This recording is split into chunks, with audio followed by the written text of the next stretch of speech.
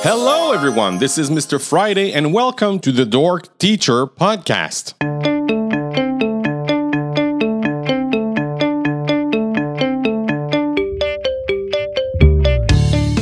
So, my dork friends, my next guest is a Phys Ed teacher I met over Clubhouse. He is a passionate individual who loves the importance of physical education, but he also wants to be a principal. Ryan is the one who his job is no ordinary. He has great ideas how to make an impact for the students over their curriculum. You want to know more? Let's hear what Ryan Pelkey has to say. Enjoy!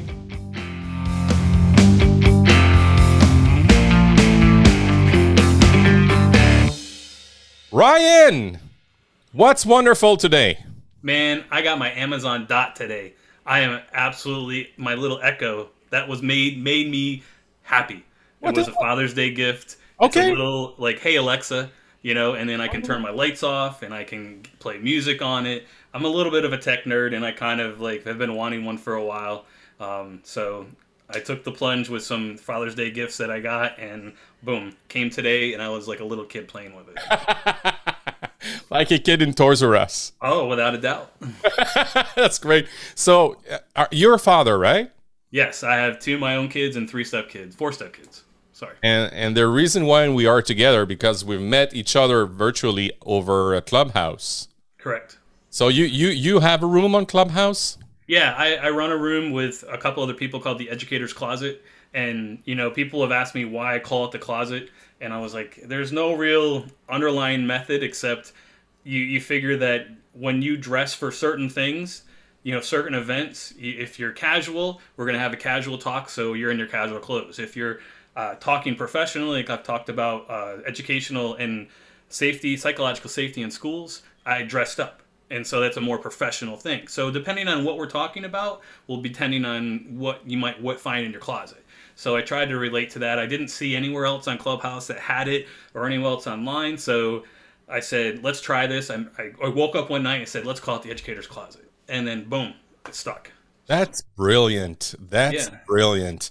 I've been there once yesterday. Yeah, man. I was totally full at school. That was crazy. I just finished today. Wow. Yeah, that was a huge year.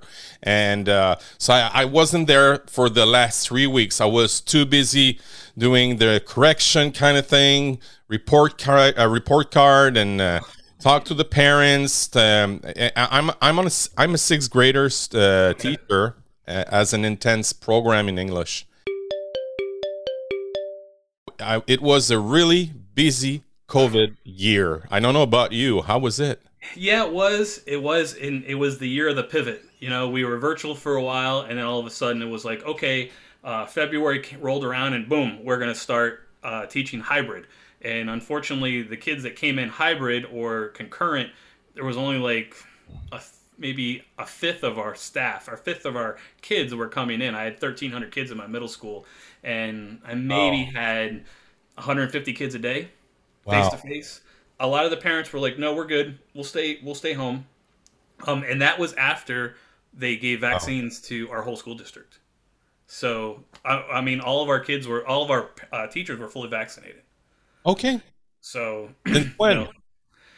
Since early February. I mean, we had about 3,500 in our school district, and it was like, we waited for our names, went in. It was like clockwork. They had all these nurses and it shows how teachers and hospitals can work together and get this vaccine done. In fact, other companies and other places took the model and used it for a larger spectrum. They were renting out big department stores that were vacant, setting up shop, and getting people shots.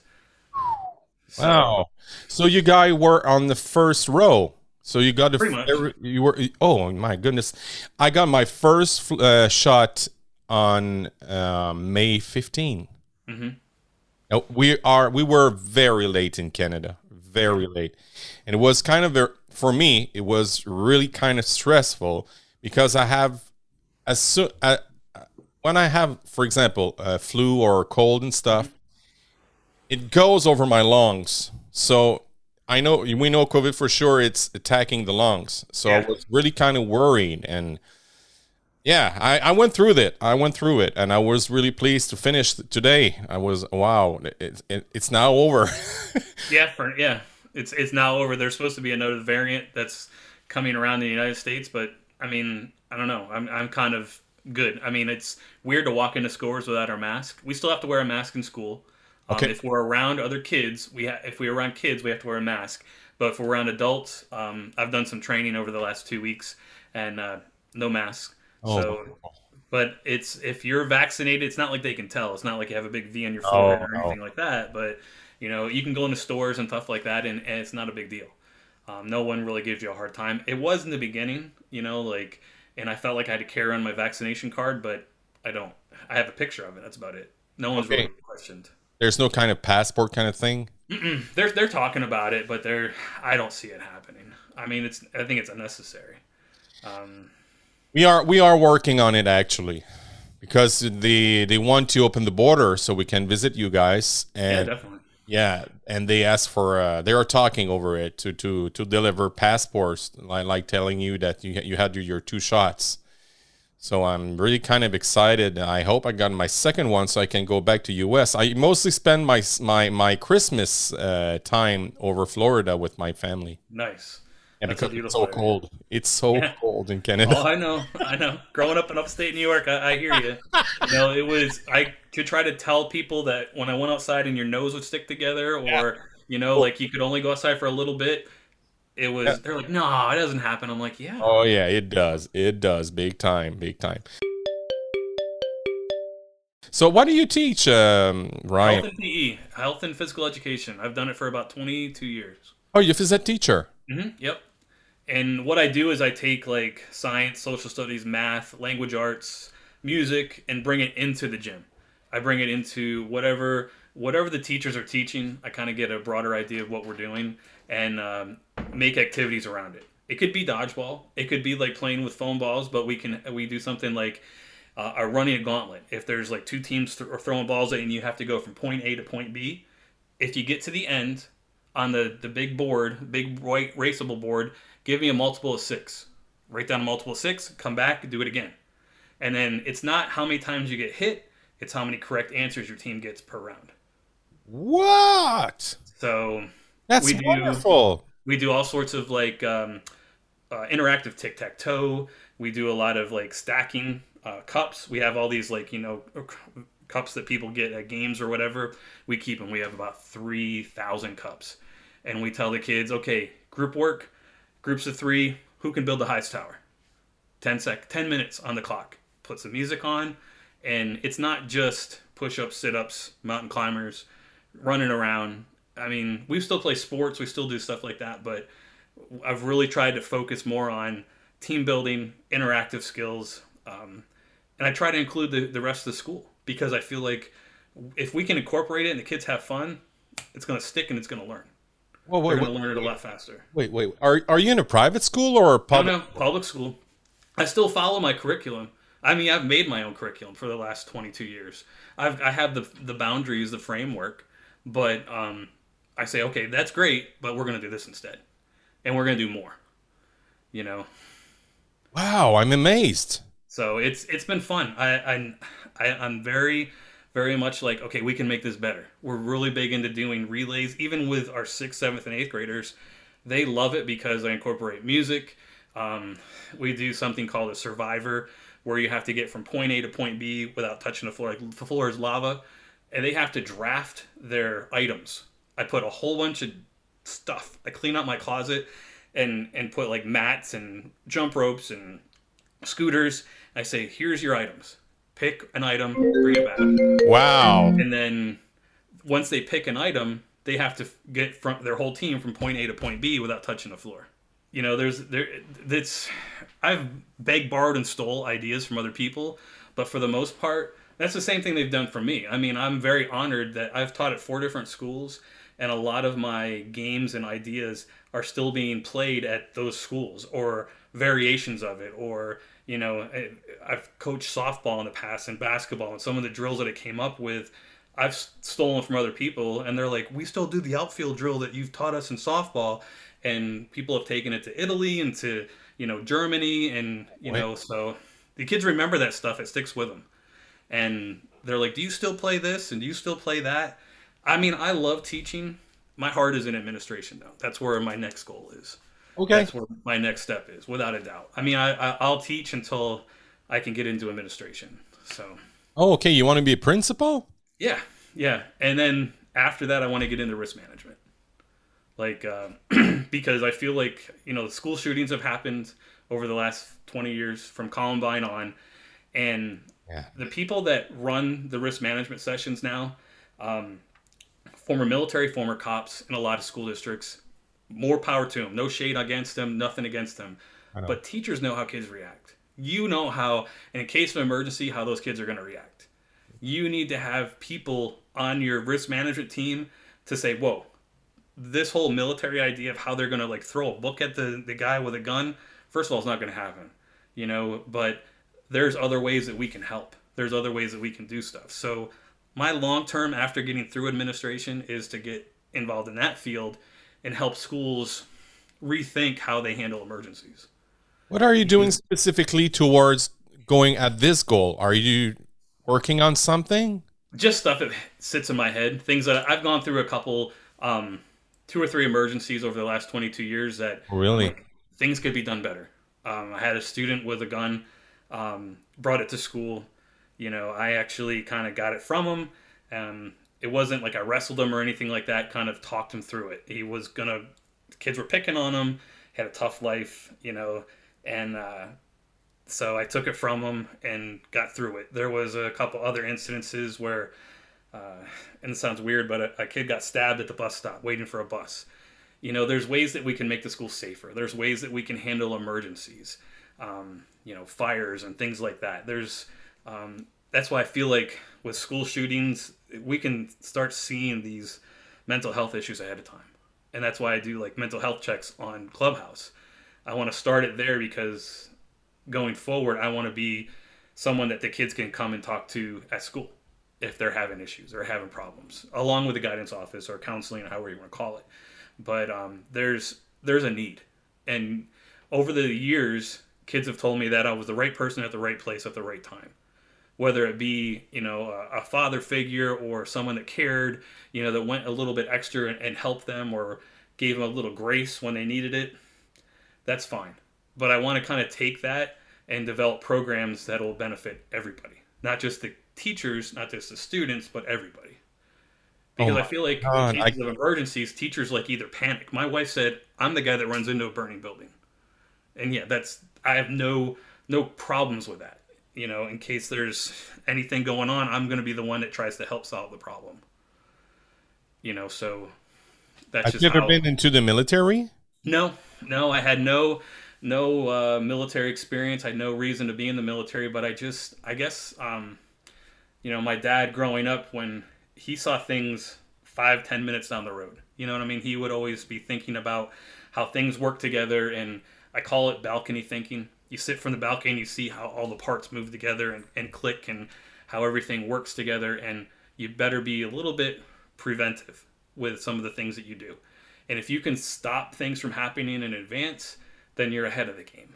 So, that's the way I think about some things, especially when it comes to emergencies. Thinking about, giving an example, about 3 years ago, we had a pep rally in our school. At about 1,500 kids in the gym, and I was being interviewed by a local news station because I did a fundraiser where kids donated gift cards to a school that I used to teach at in North Carolina that was devastated with a hurricane. Yeah. So they were interviewing for that. While we were in there, I had someone whisper to me that there was our school was under lockdown because there was people in the neighborhood with guns. So we had 1,500 kids in one area, and my brain started racing. I was still trying to keep it cool while I was on FaceTime with the principals from the other school, and all the kids were cheering and music was playing and stuff like that. But in the meantime, I'm thinking about, okay, how do we get these kids safe in case something happens? What do we do? So, it's working together and having a good team to determine. I mean, the kids, we were there till about 9 o'clock that night because they wouldn't let us leave the school. It was under shelter in place at that point. So the parents could come one at a time, sign the kids out, but we, until they found those people, we weren't allowed to like let the kids go. So we had to come up with all these different rooms, all these different programs. Luckily, we had a lot of food to feed them. We have a supper program at our school. We're about 60% free and reduced lunch. So we were very honored to have a lot of federal funding to help with that. But all those things take planning. All those things take quick thinking, you know. And I think from the years of being a PE teacher where they said, okay, it's raining, all of your plans outside are washed. What are you going to do next? You got 200 kids in the, you know, we got to entertain basically while we're waiting to set up for something. And I feel like that quick thinking, that semper gumby attitude, always flexible, is something that sets me apart from other people and sets PE teachers apart from other people, where we could handle anything. Logistics is like my wheelhouse, you know, and I think that's where I look at things through a logistics lens when it comes to a lot of, like COVID, for example, the way the schools handle COVID. There was a better way of doing it, but you know, you got to have the right people in there. For me, I'm grateful with COVID that we got the one-to-one technology. I've been waiting 20 years for that. I've been, you know, ever since I started teaching back in 98, 99, I was like, we need access to the information. Even for teaching PE, I used technology every day for 22 years. And now that their Wi-Fi is boosted, you know, in the States, they've given us millions of dollars. I mean, millions and millions of dollars. We came up with 80,000 computers in a period of like 3 months to make sure every kid in our school district had a computer, you know, and that's a lot of planning. That's a lot of work. Um, That. but if you could take one positive out of it, you know, and then we have this Canvas system, this learning management system. It's similar to like a Google Classroom, but all of our information now is there. If the kids are sick, they can catch up on what we're doing, you know, on their time. They still do a virtual Virginia school now, but we're going back ready to roll in September or at the end of August, you know, 100%. But they do have that option for kids that still want to do virtual. And they'll have their own teachers, their own set of people, you know, and that's okay. We'll muddle through it because there is a lot of fear and apprehensive still kids going back to school. I just had my Southpaw moment while you were talking over your experience with the gun stuff around the Yeah. school. Here in Canada, we don't see that quite often. And we had La Polytechnique in Montreal. There was a Yeah, yeah, great, yeah. great feminicide. It was crazy. And there was also another one with Dawson College we had over in Montreal.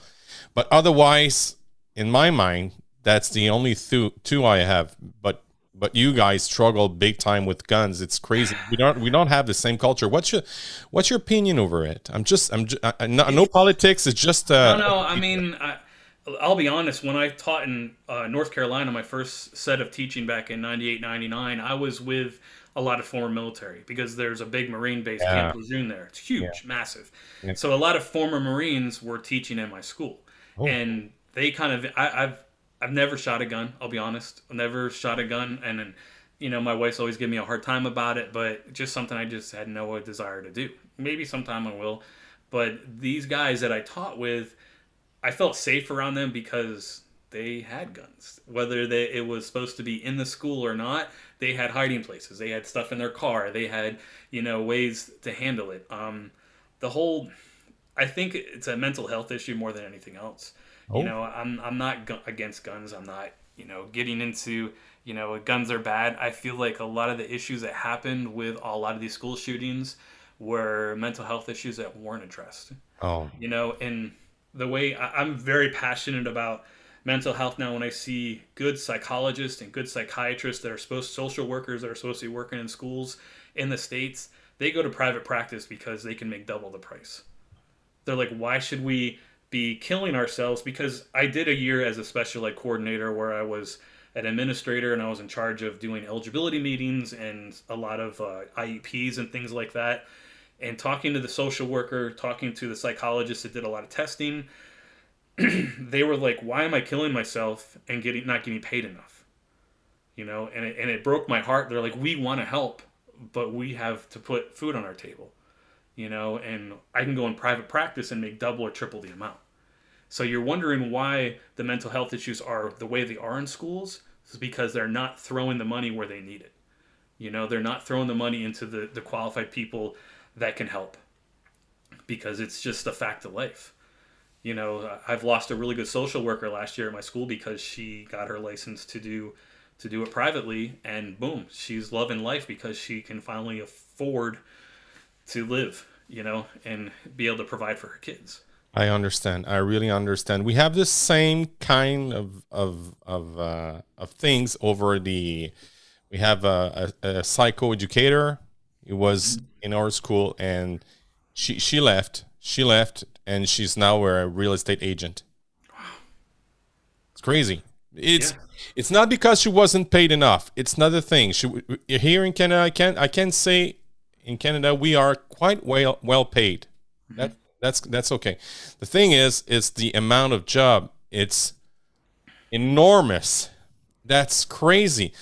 I remember this woman.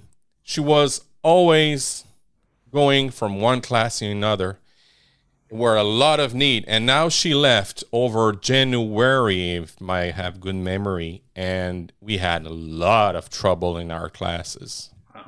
She did a lot for us, and we totally miss her. She was a great professional, and we do have this kind of problem too, because it's the pay is okay, but the amount of work is too high. Oh yeah, the psychological testing they have to do, all the different tests are mind blowing. They could spend 2 or 3 days with each individual kid just to come up with something that we all knew, even more than anything else. They just have to have that paper trail going behind them, And it was an eye opening experience working that year as a special ed coordinator. I learned a lot in a short period of time, and I have a lot of better value and a better appreciation for what the special education teachers do on a regular basis, dealing with all the paperwork and the IEPs and the evaluations, and making sure that their needs are met. And that was something that I think with COVID that a lot of schools didn't do. There was some school districts in the United States that said no more snow days, no more, you can still get school at home since you have your computer. But if you think about it, you have to follow the IEP of a special education student. If they need one-on-one or small group instruction, you can't give that while they're at home. Absolutely not. So they were violating those IEPs, whether they put it in small print on the IEP or not. Looking at the legal versions of it, they were not servicing the kids. The kids weren't getting what they needed. I had many special ed kids that stayed home all year, and I felt helpless sometimes teaching class because I couldn't give them what they needed, the attention and the proper education that they needed. I mean, I dealt with classes of 45, 50 virtually, and it was fine. I got to teach, one of the benefits of COVID is I got to teach more life skills than I ever had before. To teach fire safety, water safety, how to do first aid. I'm huge into first aid. I feel like if you can learn CPR when you're 8 or 9 years old, it's going to stick with you. And now that it's only hands only, but a lot of my kids live in apartments. They didn't know what to do in case of a fire. They're home alone. They kind of take care of little brothers and sisters. So I said, man, this is a chance for me to jump on this and give them knowledge. If they go to the beach in the summertime, what happens if they get caught in a riptide? If one kid remembers, hey, Mr. Pelkey told him to swim down shore if I'm caught in a riptide, or don't go into water that looks bad, or don't dive headfirst into a pool. Some of the stuff just wasn't taught in the past. And I'm very much for teaching these kids life skills. So 10, 15 years down the road, if someone's bleeding and they're going to know how to, hold it and put pressure on it and call 911 and what to say. I feel like this was an opportunity to really, when I teach health, it's very topical. It's very stuff that they're going to need. Not just drugs are bad, don't do them. Let's talk about why. Let's talk about steroids, and I bring up the stuff with Mark McGuire and Sammy Sosa. They weren't even alive then. But I said, let's talk about this. Was the juice worth the squeeze? Did they save baseball? And kind of getting these philosophical questions with eighth graders, I appreciate their feedback. They might have given me two sentences, but the fact that they had an opinion and were okay to share it, that's good. I mean, I didn't get much out of my classes. This is the most pictures I've ever seen on Zoom all year. Most of the kids were black screens. And I understood that because I valued their privacy. I respected their privacy. Okay. A lot of times they were taking care of their little brothers and sisters, or they might have had an aunt or an uncle walking back behind the screen and God knows what. So I said, if you do your work, you have questions, I'm here. And one of the things that I really stressed was, I'll give you like an hour or two turnaround if you email me. I'll make sure that if I don't know the answer, I'm going to find the answer. And I was consistent with that. So a lot of teachers were like, look, 3 o'clock, I'm done. Don't bother me until the next day. Sometimes the kids don't do work by 3 o'clock that day, or don't have, the opportunity. We still had kids that were coming to our school, sitting in a parking lot, getting our Wi-Fi on their computer so they could download the assignments and turn the assignments back in. No way. So we still had kids that would go to McDonald's or Starbucks and sit outside in the parking lot because their parents didn't have internet at home. So, I respected that, and I gave them a lot. This was a year of grace, without a doubt. You turned it in late, okay, I'm good with that. But you got to turn something in. We got to hold you accountable to some degree. A lot of kids were doing work in their cars. Their parents, or they said, I can't come to class today. I have to go to someone else's house. They don't have internet. Let me know, and I'm good to go. I go out of my way to say, this is what's going on. And that's the beauty of that learning management system, Canvas. They can do it at any time. They can see what we talked about in class. I didn't really record a lot of my Zooms because all my information is there. I walk them through it. We still did fitness. I started every class with a 10-minute YouTube video and gave them like 6 or 7 choices: Tai Chi, yoga, high intensity training. Thank God for YouTube. There were so many cool interactive games that got the kids interested. And then I would say, okay, at the end of 10 minutes, tell me what workout you did. Did you like it? What were some things that you might want to try next time? And one girl said, I want to do guided meditation. Boom. We did guided meditation next time. And they loved it. They said, I feel relaxed. I'm not tired, but I feel relaxed and I'm ready to roll. So I would never had that opportunity to do it any other time because our curriculum just doesn't take time to do stuff like that. So let's take what we learned last year and intermix it into a brand new. We have a blank canvas ahead of us in a lot of schools. We have an opportunity to change the way we teach, change the way the kids learn, and they have an opportunity to, now that they see that the information's at their fingertips, then we can go into deeper conversations as early as 6th grade, 7th grade. Do I think, elementary school kids, I think they suffered the most out of all the grade levels because they didn't have that interaction. They didn't have, my son is in Pennsylvania, he is going into 6th grade, and he said that he missed his friends. He missed talking to the teacher more than just seeing her on a screen. When you go through it a certain way for 5 or 6 years, boom, it's changed. Yeah. So I really feel bad for the elementary school kids. I think everyone else kind of survived. The hybrid or online learning's been around for 20 years, especially in colleges. That's how I got my master's, was online. I didn't go to one single class. I got it in Arizona. Really? When I graduated, I opened up my mailbox and it was like, yeah, I graduated. I got my master's. Okay. No pomp and circumstance. But we were lucky here in Canada, in Quebec particularly. The Prime Minister and Education Minister decided to run school with the COVID. So we were all in the classes, but our class closed for 3 weeks because there were 2 variants in my class of COVID. So I had this experience virtually with my students, and what they find out, my kids they were the first day they were very happy because it was kind of new and stuff, but after the second week, they start getting really annoying and they want to see their friends and stuff. But when we came back, They were so happy. That's the thing positive over COVID. They enjoyed school. Good. More than That's what I'm looking forward to in the fall, because this hybrid that we did, where like a fifth of the kids came back, it was like zombies. They were just like walking in the halls, wearing their mask. They couldn't talk at lunch. They were all spaced out. You know, it was sort of like when they came in the classroom, I talked to them, but it was like 4 or 5 kids, and I had to keep them like 6 to 8 feet apart with barriers around them, plastic barriers. wow, So it was very sterile. It was very like wow, unfriendly. You know, really, I couldn't joke with them. I couldn't laugh. I couldn't, they just wanted to get it over with more than anything else. Absolutely. So I'm really looking forward to the fall where kids can, students can be kids, and we can do sports again, and we can do after school clubs, and, get excited about some of the things that we're going to be doing. And I really feel bad for the kids that have graduated over the last couple of years. My stepdaughter graduated, not this year, but the past year when COVID first started. She went through her graduation ceremony by herself. They called her name. We were in the parking lot. We walked out of the parking lot into the school, into the field. She kind of stood near her principal with a mask on and then walked away.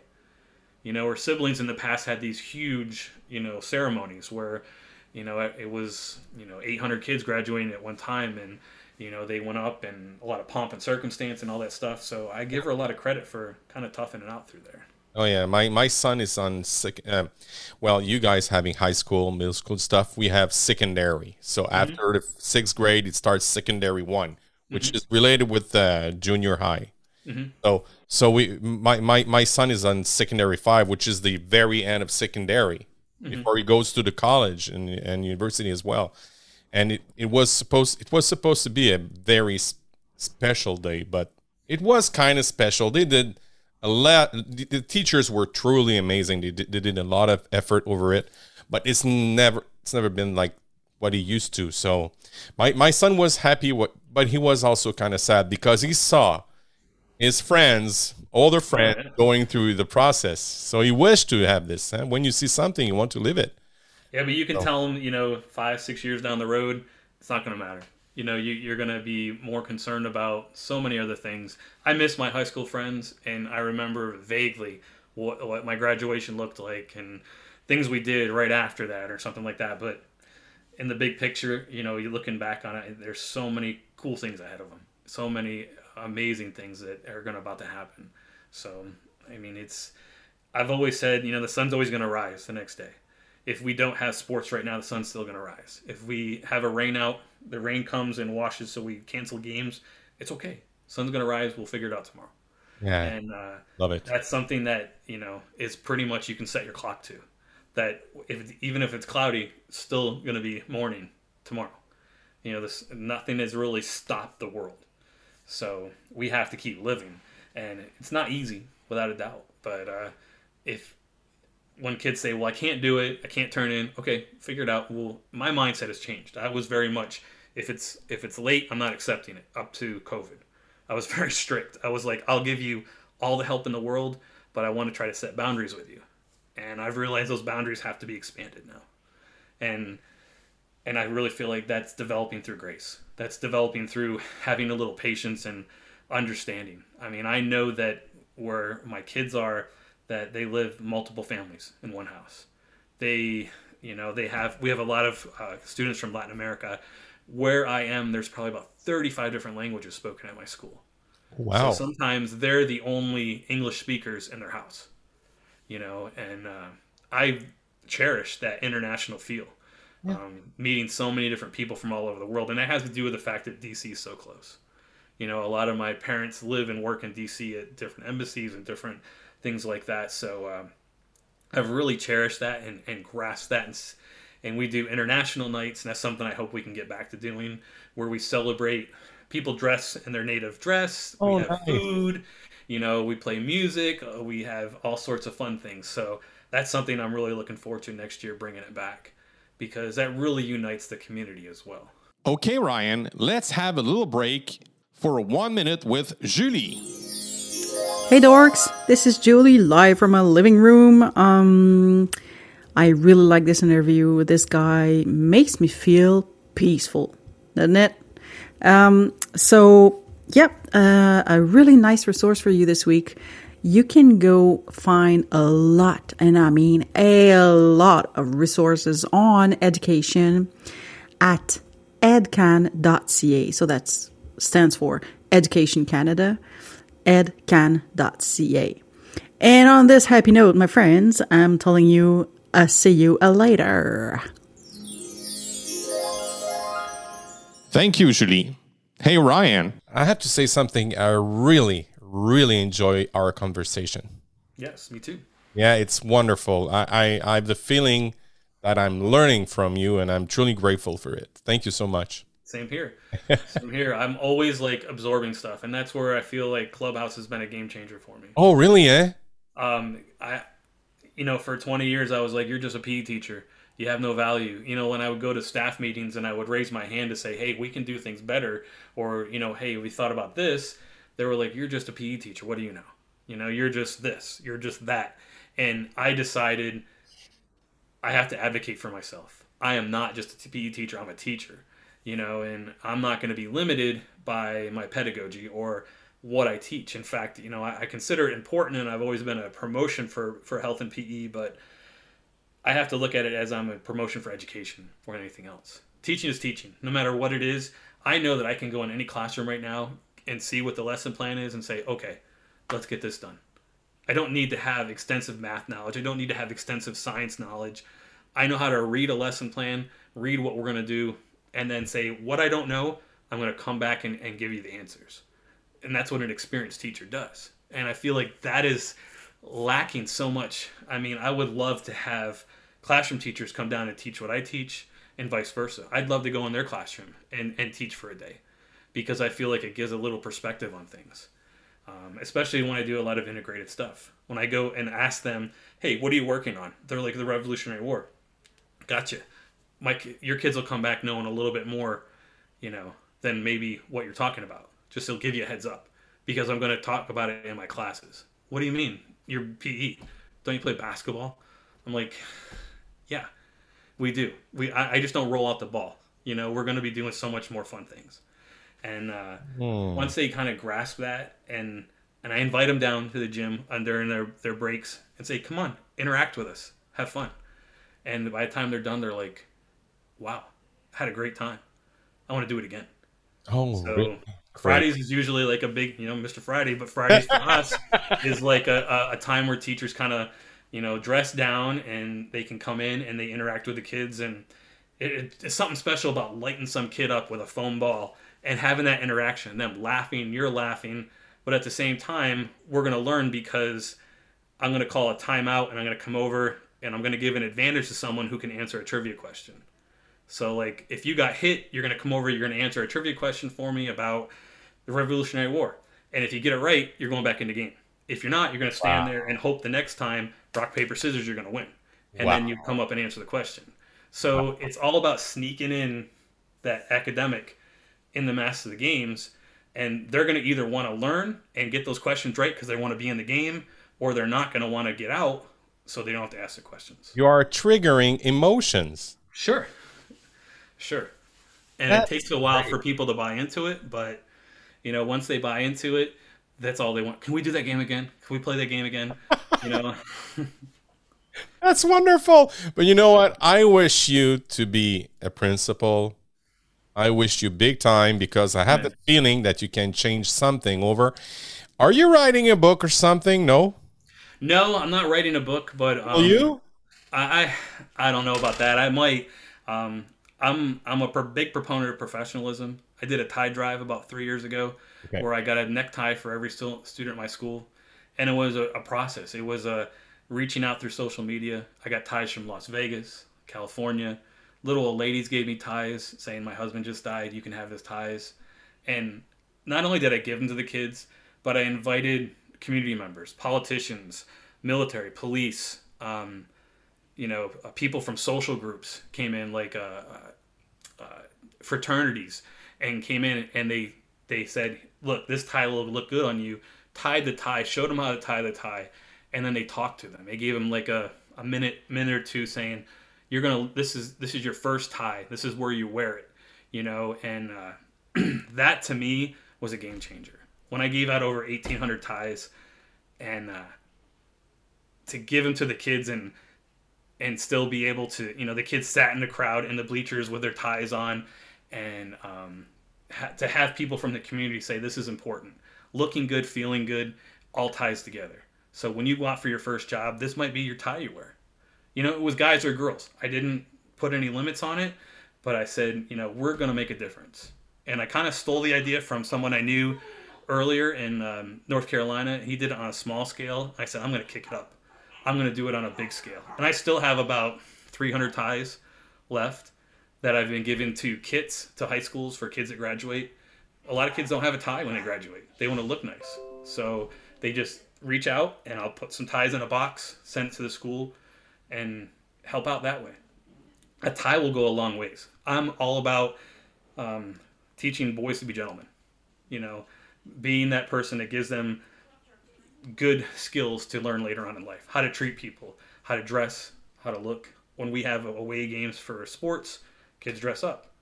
And that not only does it make them feel good, it creates conversation with their teachers, because they're like, oh, you got a game today. It might not recognize them any other time in class, but they see them dressed up. And then when we get to the other school, coming off that bus, those kids think they're the baddest in the world. They think they're the best. They're just an air. It's not arrogance. It's just an air of like, we got this. And because they see it on TV, they see their stuff. LeBron James coming off to a game all dressed up. So I'm trying to show the importance of looking good. It's easy for girls to do. For the most part, I've noticed. But for guys, they really struggle with it. And at this point, I'm happy if they wear jeans, a collared shirt, I give them a tie, and I show them how to tie the tie. Not only do I give them, but they have to show me they can tie the tie. Because that's a skill I didn't learn until I was in college. I always expected my dad to do it. Some of these kids don't have dads. Some of these kids don't have a male figure in their life to tie a tie. And so if I can teach them now to tie a tie, then maybe they'll feel more confident when they walk out the door for that job interview for the first time. And I've always impressed on them, if you go for a job interview, even for like an ice cream shop, you're going to be better dressed than the owner. You're going to be coming in there knowing that this is my job. This is where I'm going to work. And it sets the tone. So not only do I teach PE, but I feel like I'm teaching so many more life skills that they're going to need. And I'm good with that. Here's the thing. We are in our last stretch, so I'm going to show you I have 5 questions to ask. So there's no good and there's no bad answers. Your answers matters. Is it okay for you? Yeah, man. Let's go. Well, welcome to the dork side. Let's begin with my first question. For you, Ryan, education is everything. It's the tools that we give students in order to build their lives. It's constantly growing. It never stops. Education is ongoing. Big time. What you just said earlier, it explains everything. Yeah. And my second question is, name me someone who had a great impact on you and tell me why. His name was Jack Potter. He was my 6th grade teacher in upstate New York at Maple Street Elementary School. I'll give him a little shout out in Hudson Falls, New York. He dressed to the nines, and that's where he got me going. But he was a member of the community that you knew that you wanted to do things to make him happy, because he turned that around and did everything for you. We did Greek Olympics, where we actually went to a high school and did the actual Greek Olympics, the events. We dressed in togas. We marched there, like in groups. He did, he let us be ourselves too. Like when we had you're sitting in classrooms, when we talked about World War II, he let us take the personalities of the leaders at the time. Wow. And that kind of, he was just a fun teacher, but he was like, man, when I grew up, I want to be Jack Potter. He was just the man. And you saw him like in rec league games or little league games, and he would be there, and you were like, man, Mr. Potter just waved at me, and you felt special. And wow, he knew you. He knew your parents. He knew you, and that's what was like growing up in a small community. But at the same time, he made that huge impact on me to be a teacher. Wonderful, wonderful. Are you a book reader? Yes. Is there a book that everyone should read? So, people doesn't like this question, I have to say. I've been reading this book right here. It's called The Alter Ego Effect. I don't see it. Sorry, quite hold here. on. Let me see if I can unblur my screen. That's probably why. Okay. So it's called The Alter Ego Effect. It's by Todd Herman. We all have. He uses the example to start out with as Bo Jackson, the football player from, the early '90s. Yeah. When he went on the field, his alter ego was Jason from the Friday the 13th. That was his mindset. He became Jason. But as soon as he stepped off the field, he was Bo Jackson. So he goes in this book saying that everyone has this alter ego. Was Superman's alter ego Clark Kent? Yeah. Yes, it was. Clark Kent's alter ego wasn't Superman. He was still Kal-El. Yeah. So he goes in to say that, sometimes everyone has these alter egos. And for me, it's been a game changer to see how I act like a chameleon sometimes. And so I take on these different personas depending on where I am. If I'm at home and I'm in dad mode, I take on an alter ego. If I'm at school, even my kids have said, man, when you're at school, you're a different person. That's my alter ego. When I'm coaching, I'm a different person. That's my alter ego. I'm like all business. Don't talk to me while I'm coaching. Don't talk to me while I'm teaching. Don't come into school and expect me to be dad, or my stepkids call me Ryan, or whatever the case may be. When I'm at school, I'm at school. And it's just my alter ego. And he says that's okay. How the personas that you take on are for a lot of different reasons. And he goes into a lot of scientific, a lot of Venn diagrams and stuff like that. I kind of blocked that out, but I really saw, man, he makes sense. That alter ego effect is pretty strong. Okay, I have to buy this book. We had a book club on Clubhouse. That was how I learned about it. About 5 people said, hey, you want to read this book? And we met for like a month talking about it every week. Most times we were out walking. Each of us were out walking and talking. This app is truly amazing. I speak to my colleagues over this app because it's very huge in US. Mm-hmm. But in Canada, it's starting, and we always late from the US over this. So I'm talking to my colleagues, and I said, guys, you should go over to Clubhouse. You learn from everyone. It's crazy. It's like if you're being in a conference for free. Oh yeah. So you learn from each other. I always say that I was on stage with a bunch of doctors. There's a doctor in front of their name. Doctor this, doctor that, doctor this. And they wanted me on stage because they wanted to hear what I had to say. Never in a million years would I be able to go to a conference and go up and sit on stage with these people going, yep, and this is how I feel. And they're like, wow, that's pretty interesting. So, and then you make those connections later on where in social media, you're making, all these connections and coming here. I've done a couple other things. This is what I want to do. I mean, I found my voice, and I'm so grateful for it. Yeah. Clubhouse is a game changer. Yeah, without a doubt. And people just have to have patience more than anything else. It's scary at first going into. Oh yeah, big time. My first time I was like, I almost peed on my pants. It was crazy when it said, "Okay, Mr. Friday, it's your turn." I was like, it was crazy. Giancarlo? Yeah. Right? So the first time he put me on stage, I froze for about like 10 or 15 seconds. I what should I say? I was so, oh my God, I was so nervous. He's so funny, and I sometimes I'll go into his room and talk like him just to go, hey, and here's Ryan, he's from hey, and he's like, do I really talk like that? I'm like, yeah, you do, but that's your thing, that's your stick. Yeah. That's his style. I really enjoy his style. Yeah, definitely. Yeah. And he's so nice to people and patient. And you need that patience on Clubhouse because especially now that it's opened up to Android users, you're going to have people from all over the world that don't have that communication problem. So you need to figure it out. Yeah, exactly. And he's a truly workaholic. My God, he's there every single day. Yep. Yeah, when the day we took over, we had to take over his room because he had a medical procedure. It took 5 of us to make sure that we did everything that he asked. And he was so happy with it. Oh, great. So, and I was taking notes in the background because I couldn't talk. I was in class, but I was still taking notes, listening to it. And other people were doing everything that he does. And he actually got back with us later that day saying, you guys did a great job. And I'm like, we don't know how you do it all by yourself. Yeah, it's crazy. It's amazing. He's watching all the bios and he goes over it and like he knows you for like 5 years. That's crazy. Oh yeah. He came to my room last night late and he couldn't speak, but The next day, today, when I went into his 9 o'clock room, he's like, "Man, I wanted to tell you my music," and he played some of it that he liked as his walk-up music, and I had no idea what it was. It was some sort of like Latin mix, and he told me, and so I looked it up, and I'm like, "Oh, those are great. That's a great band." And he said, "See," because I told him that Drake was his walk-up music. God's Plan by Drake. Yeah, I know. I was there. I listened to it. Yeah, and he was like, "Oh, just because I'm from Toronto." I'm like, "Yeah." That's it.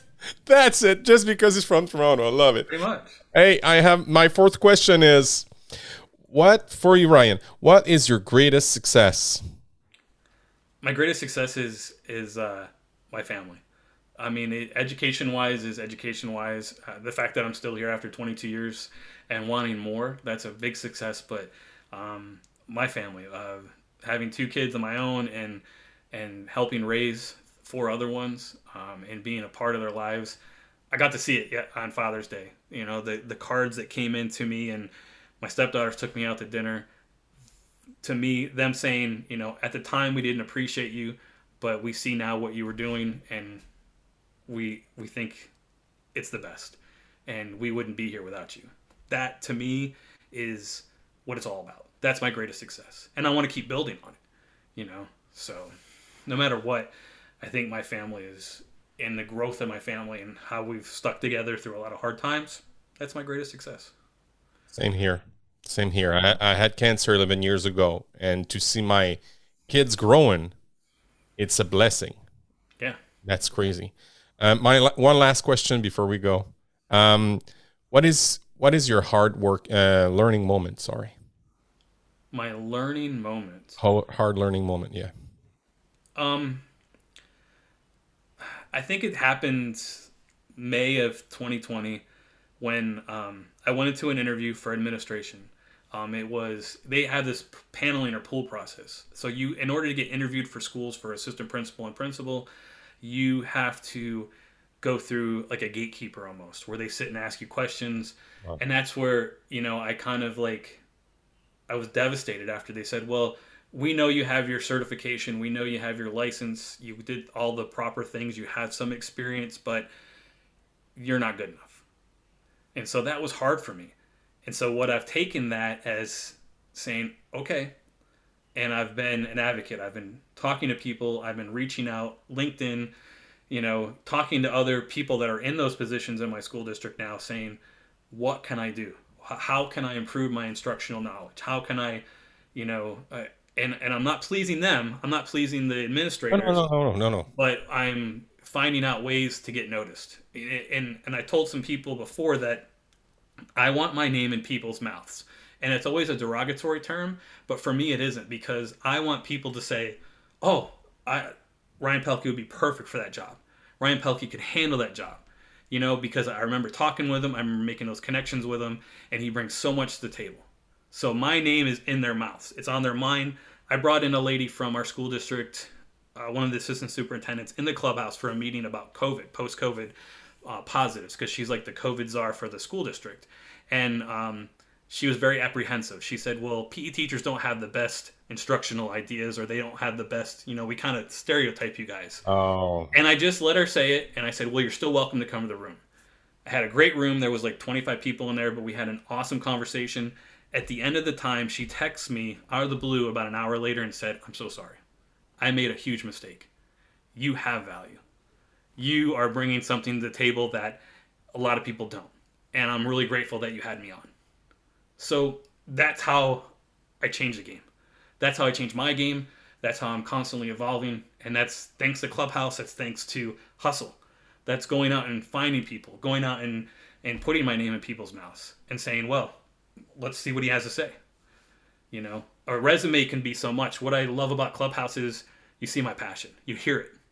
You know, you can't see it on a resume. But if I can talk to you about it, and I can share with you, and I can lift you up, and I can show you ideas, then I'm that much closer for you to understanding who I am. So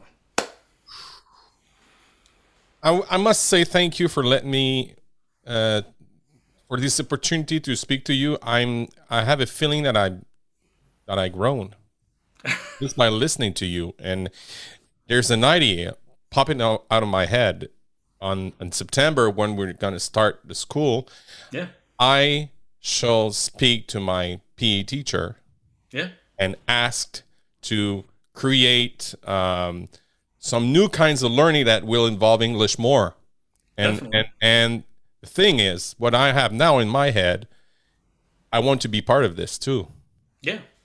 So I will speak to her. Thank you so much, Ryan, for helping me enlighten me up, maybe?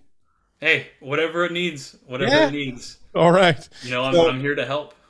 Let's keep in touch. Definitely. For real. Not only on Clubhouse. Each time you want to chat, I'll give you all my info, and I want to learn more about you. You really amazed me. Thank you so much. I appreciate it, and I hope that you have a good rest of your week. So my dork friends, this is the end of this 7th episode. Next week, I have a privilege to speak with Dr. Kathleen Baker, who is specialized in eating disorders, women issues, self-esteem, body image, depression, anxiety, etc. And you probably saw her over TikTok. A special thanks to my brother Bob, who makes this wonderful melody. And a special thanks to my 2 collaborators, Yannick and Julie. And right before the end, I would like to say, hey guys, think love. So my dork friends, see you next week. Ciao.